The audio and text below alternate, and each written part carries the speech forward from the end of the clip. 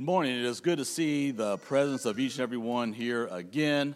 Let me just go ahead and again express my thankfulness to the elders here for giving me and my family an opportunity to come down here and meet you all. You all have been more than nice, more than hospitable, and it really has made an impact on us. And we are so appreciative of that. I heard Brother Stephen also mention in the announcements that there are visitors here with us. Obviously, I don't know who you may be.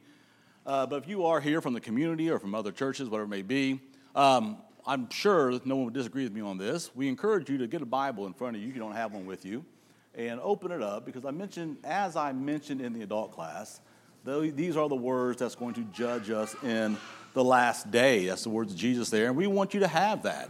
And if you should have a question about the way this service goes, and feel free to ask myself, and I'll put you into contact with the right people.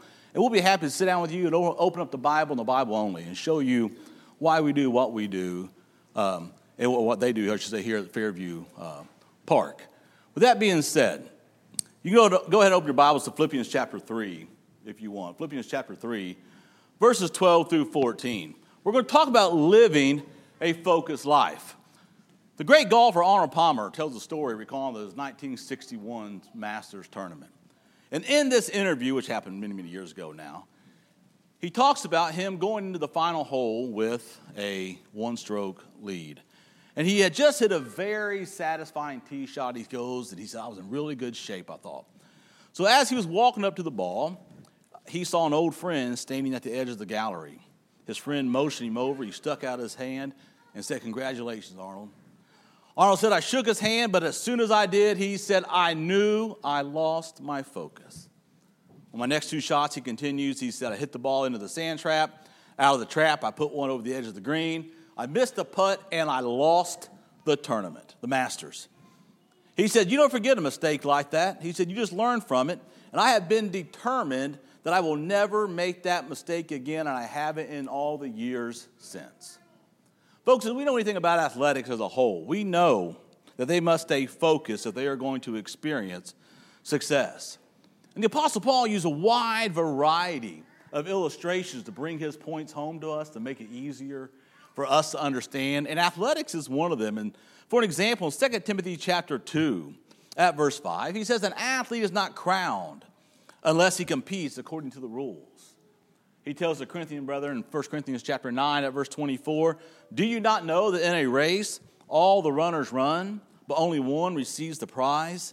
So run that you may obtain it." A lot of parallels can be drawn from sports that are applicable to our lives. Teamwork, self-discipline, practice, patience. And if a team or a coach isn't focused, they will not be able to play to their full potential. And that same concept applies to our spiritual lives today as Christians. If we are not focused, we're not going to be able to play to our full potential either. And in Philippians chapter 3, starting at verse 12, this portion of Scripture here, we're going to learn some examples, I feel, that we can learn about living a focused life. And in those passages we see here, Paul says, Philippians chapter 3, verses 12 through 14, he says, "Not that I have already obtained this, or am already perfect, but I press on to make it my own. Brothers, I do not consider that I have made it my own, but this one thing I do, forgetting what lies behind and straining forward to what lies ahead, I press on toward the goal for the prize of the upward call of God in Christ Jesus."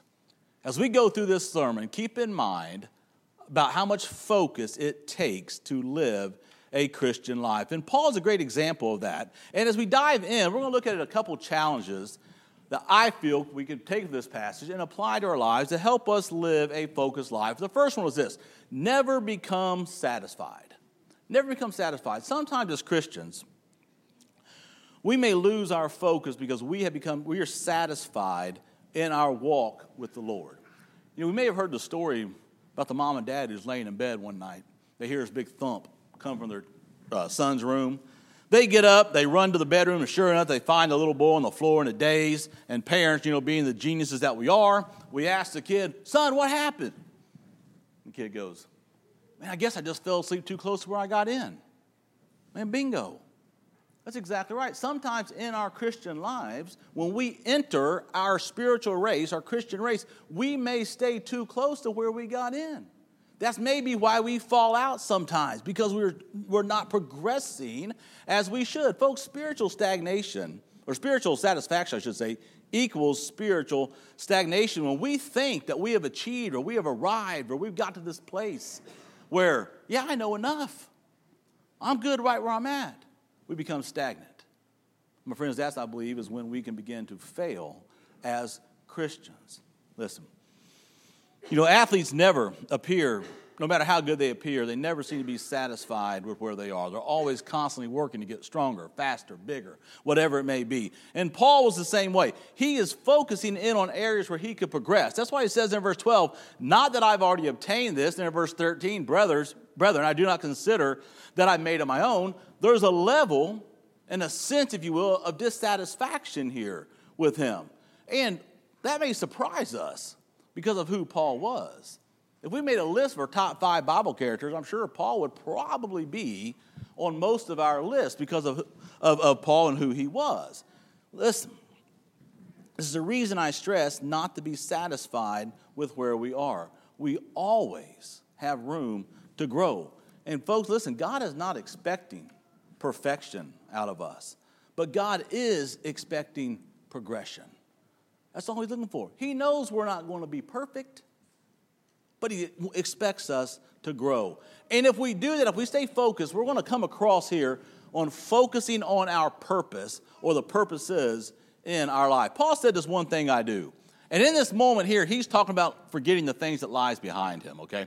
And we're going to talk about that here in just a moment. But whether Paul was mending nets, whether he was writing letters from prison, whether he was preaching in the synagogue, whatever it was, Paul was constantly striving to do the will of God. Paul knew his purpose, and God has always given us purposes to focus on.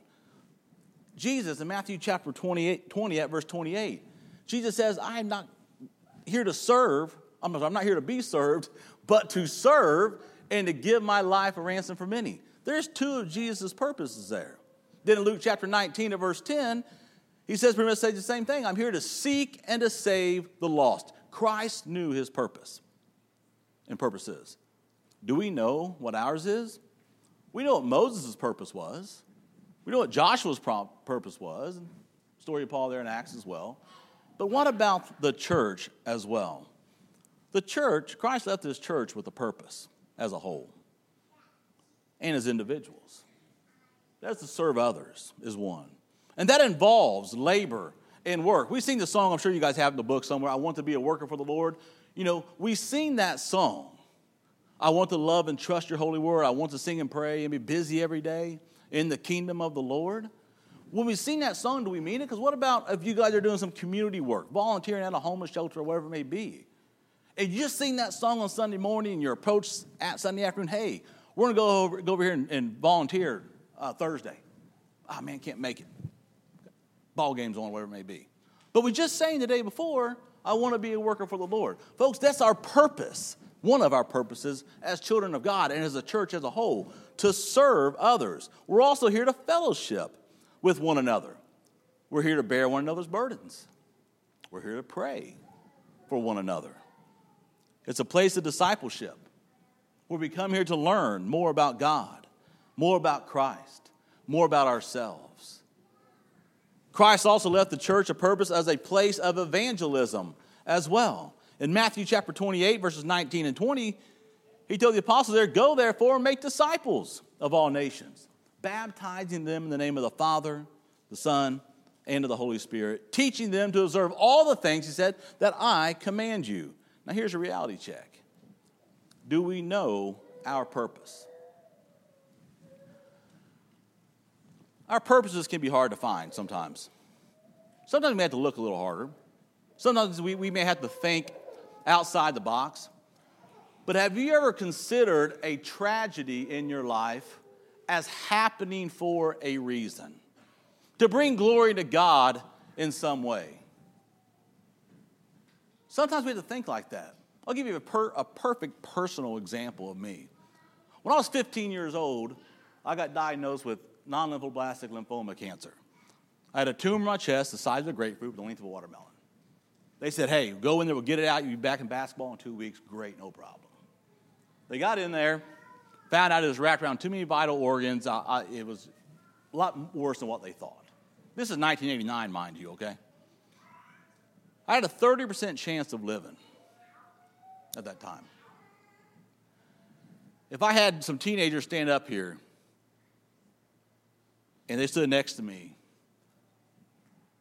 I met 3 people during that time, Stephen, Scott, and Deidre. We're all the same age. All had the same type of cancer except Deidre. She had leukemia. You're staring at the only survivor. Why me? What was wrong with Stephen and Scott? There was nothing wrong with them guys. They were just like me. We were 15 years old. We were wanting to get our driver's license, all that fun stuff. You're staring at him. One day I told that story at camp, the FC camp in Ohio. That's where I spent many, many years up there. One night we're standing around a bonfire, and I told that story.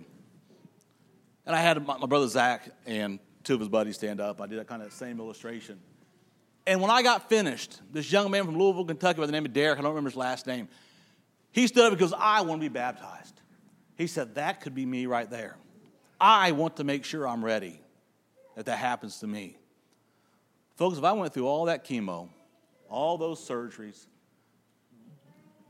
everything that I went through for that one moment in time to tell that story, for that to prick Derek's heart, so to speak, to be baptized, it was worth every minute of it.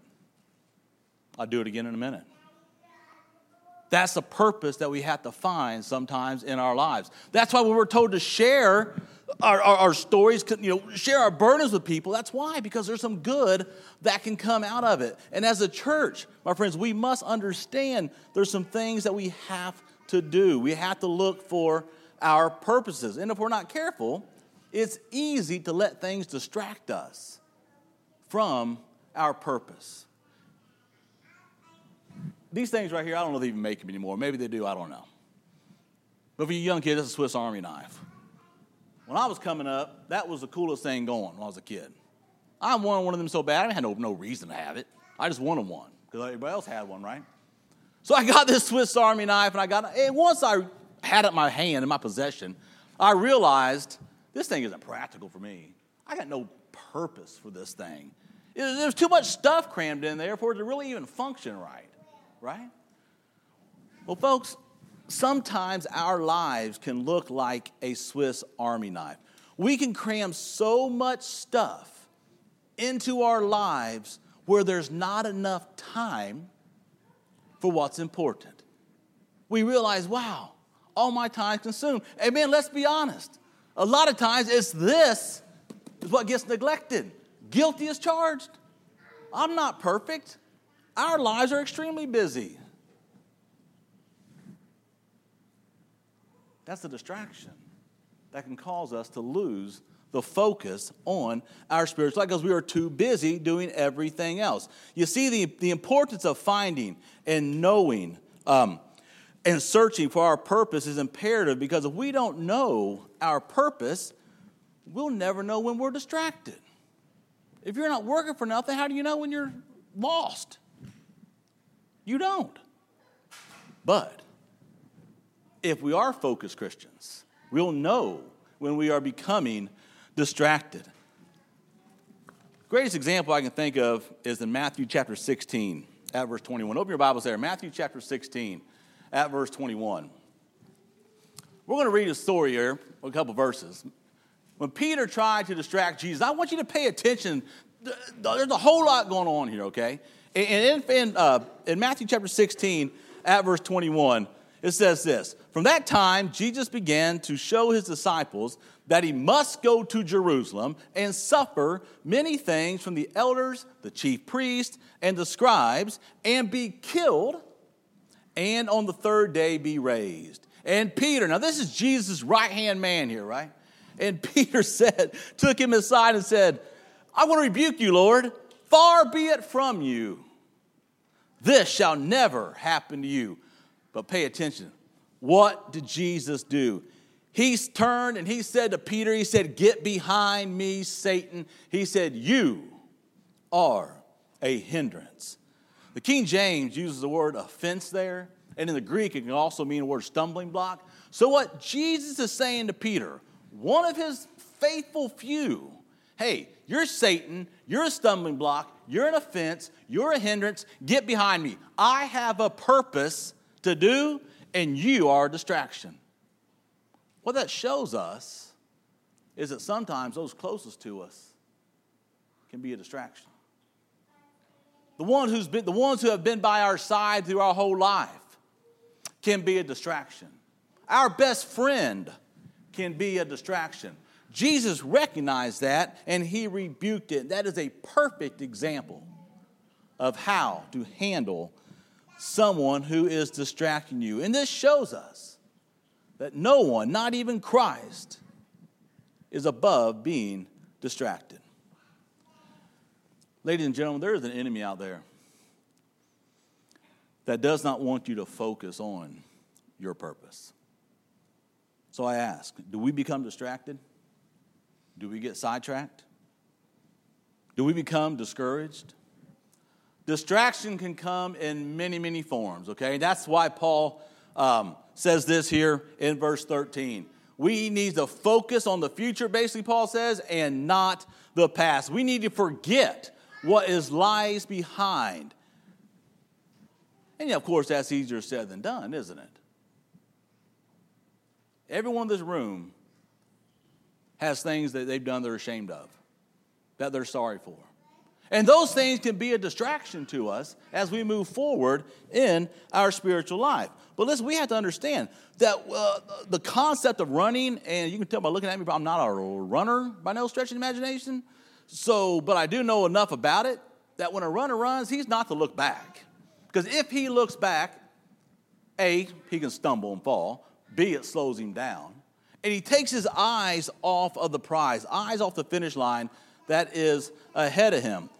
That's why it's no accident that Jesus warned in Luke chapter 9 at verse 62. He said, "No man, having put his hand to the plow and looking back, is fit for the kingdom of God." As Christians, we need to understand the value of what Paul is saying here about learning from our past mistakes. It doesn't mean that we blot out everything that we've done that's happened in our memory, because as I said, we can't do that. Paul knew that. So to forget the things that lies behind means here to be no longer influenced or affected by. And as a Christian, we could let that happen, as I said, from time to time, myself included. But no one had more reason to be ashamed of his past than Paul. Remember what he did. He persecuted the church. He took great pride in persecuting the church. He killed believers. Then on that road to Damascus, everything changed for Paul, didn't it? Well, Saul then, but became Paul, right? So if anyone has a past to forget or that could weigh them down, it was Paul. Because to my knowledge, no one in here ever took a Christian out and stoned him to death or had him killed. So imagine having that weight on your shoulders. So whatever it is that we have, we can not let it influence us or affect us anymore if we are focused on what lies ahead of us. Listen, once our sins are forgiven, my friends, we need to leave them in the past. Because God, in Acts chapter 22, verse 16, as I said a minute ago, he was told to arise and to be baptized and wash away your sins, calling on the name of the Lord. That applies to us today. No matter how bad, as I said last night, you may think you may be, no matter how difficult you may think your life is, no matter what past sin you have that you think would never be forgiven, God will forgive you for that. And it's an open invitation to you to take advantage of that. Sometimes we mess up in our life. Focus is so imperative. And I mentioned sports a minute ago. Y'all may have heard the story that happened about almost 100 years ago in 1929. California was playing Georgia Tech. And a linebacker by the name of Roy Riegels recovered a fumble.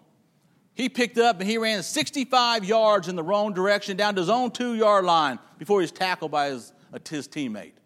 He gets up, didn't understand what happened at first. Make a long story short, they go to punt out of the back of the end zone. They fumble the punt. Georgia Tech's recovered for safety into the first half. They go in the locker room.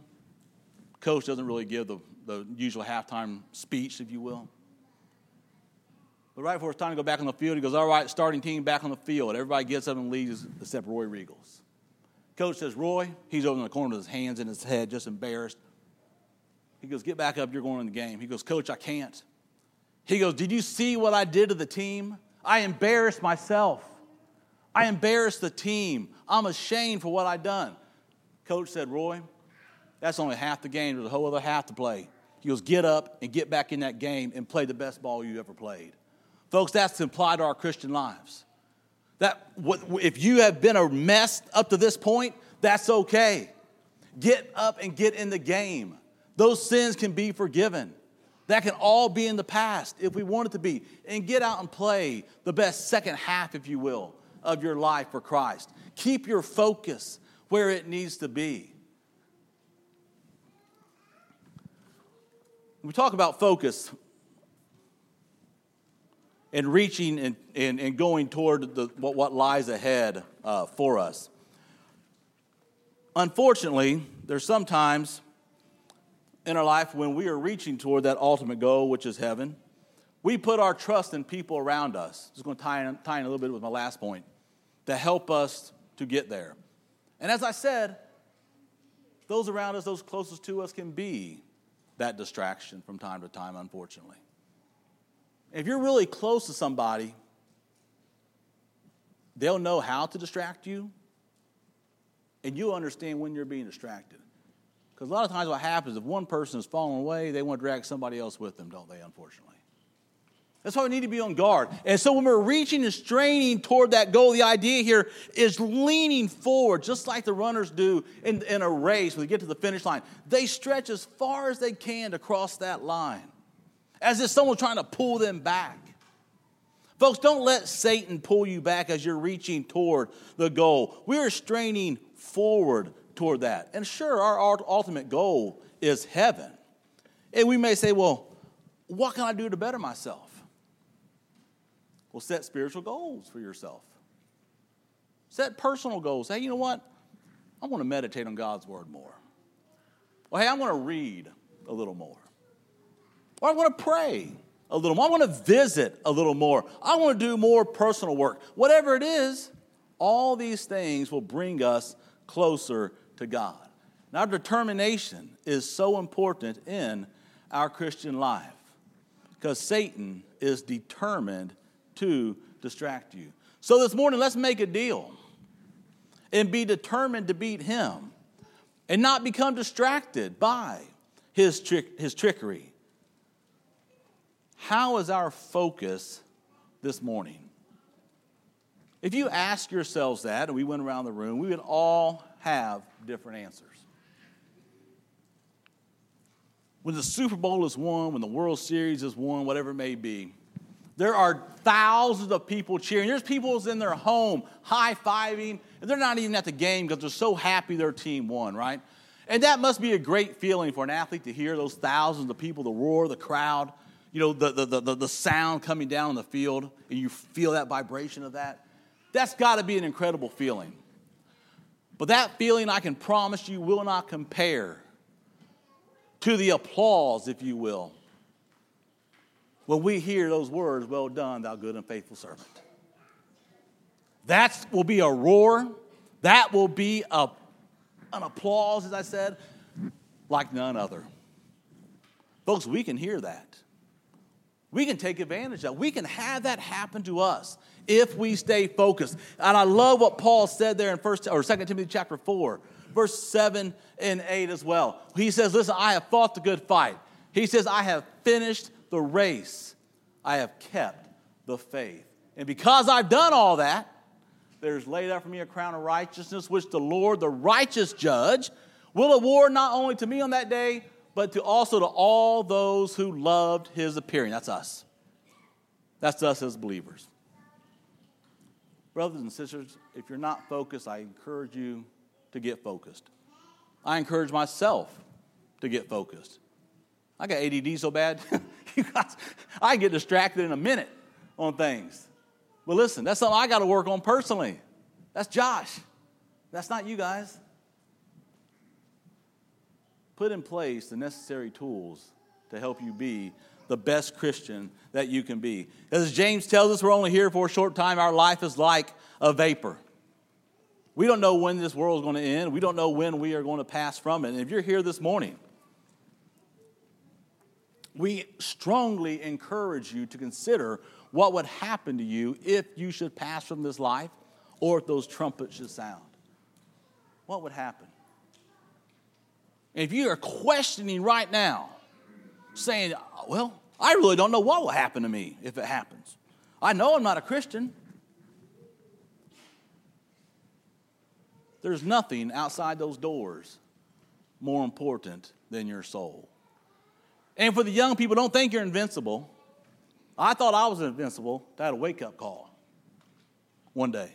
I told you about my 3 friends who didn't make it. You can hear hundreds of thousands of stories like that from people. Get yourself in the right position if you're there, if you're ready. Don't take a chance.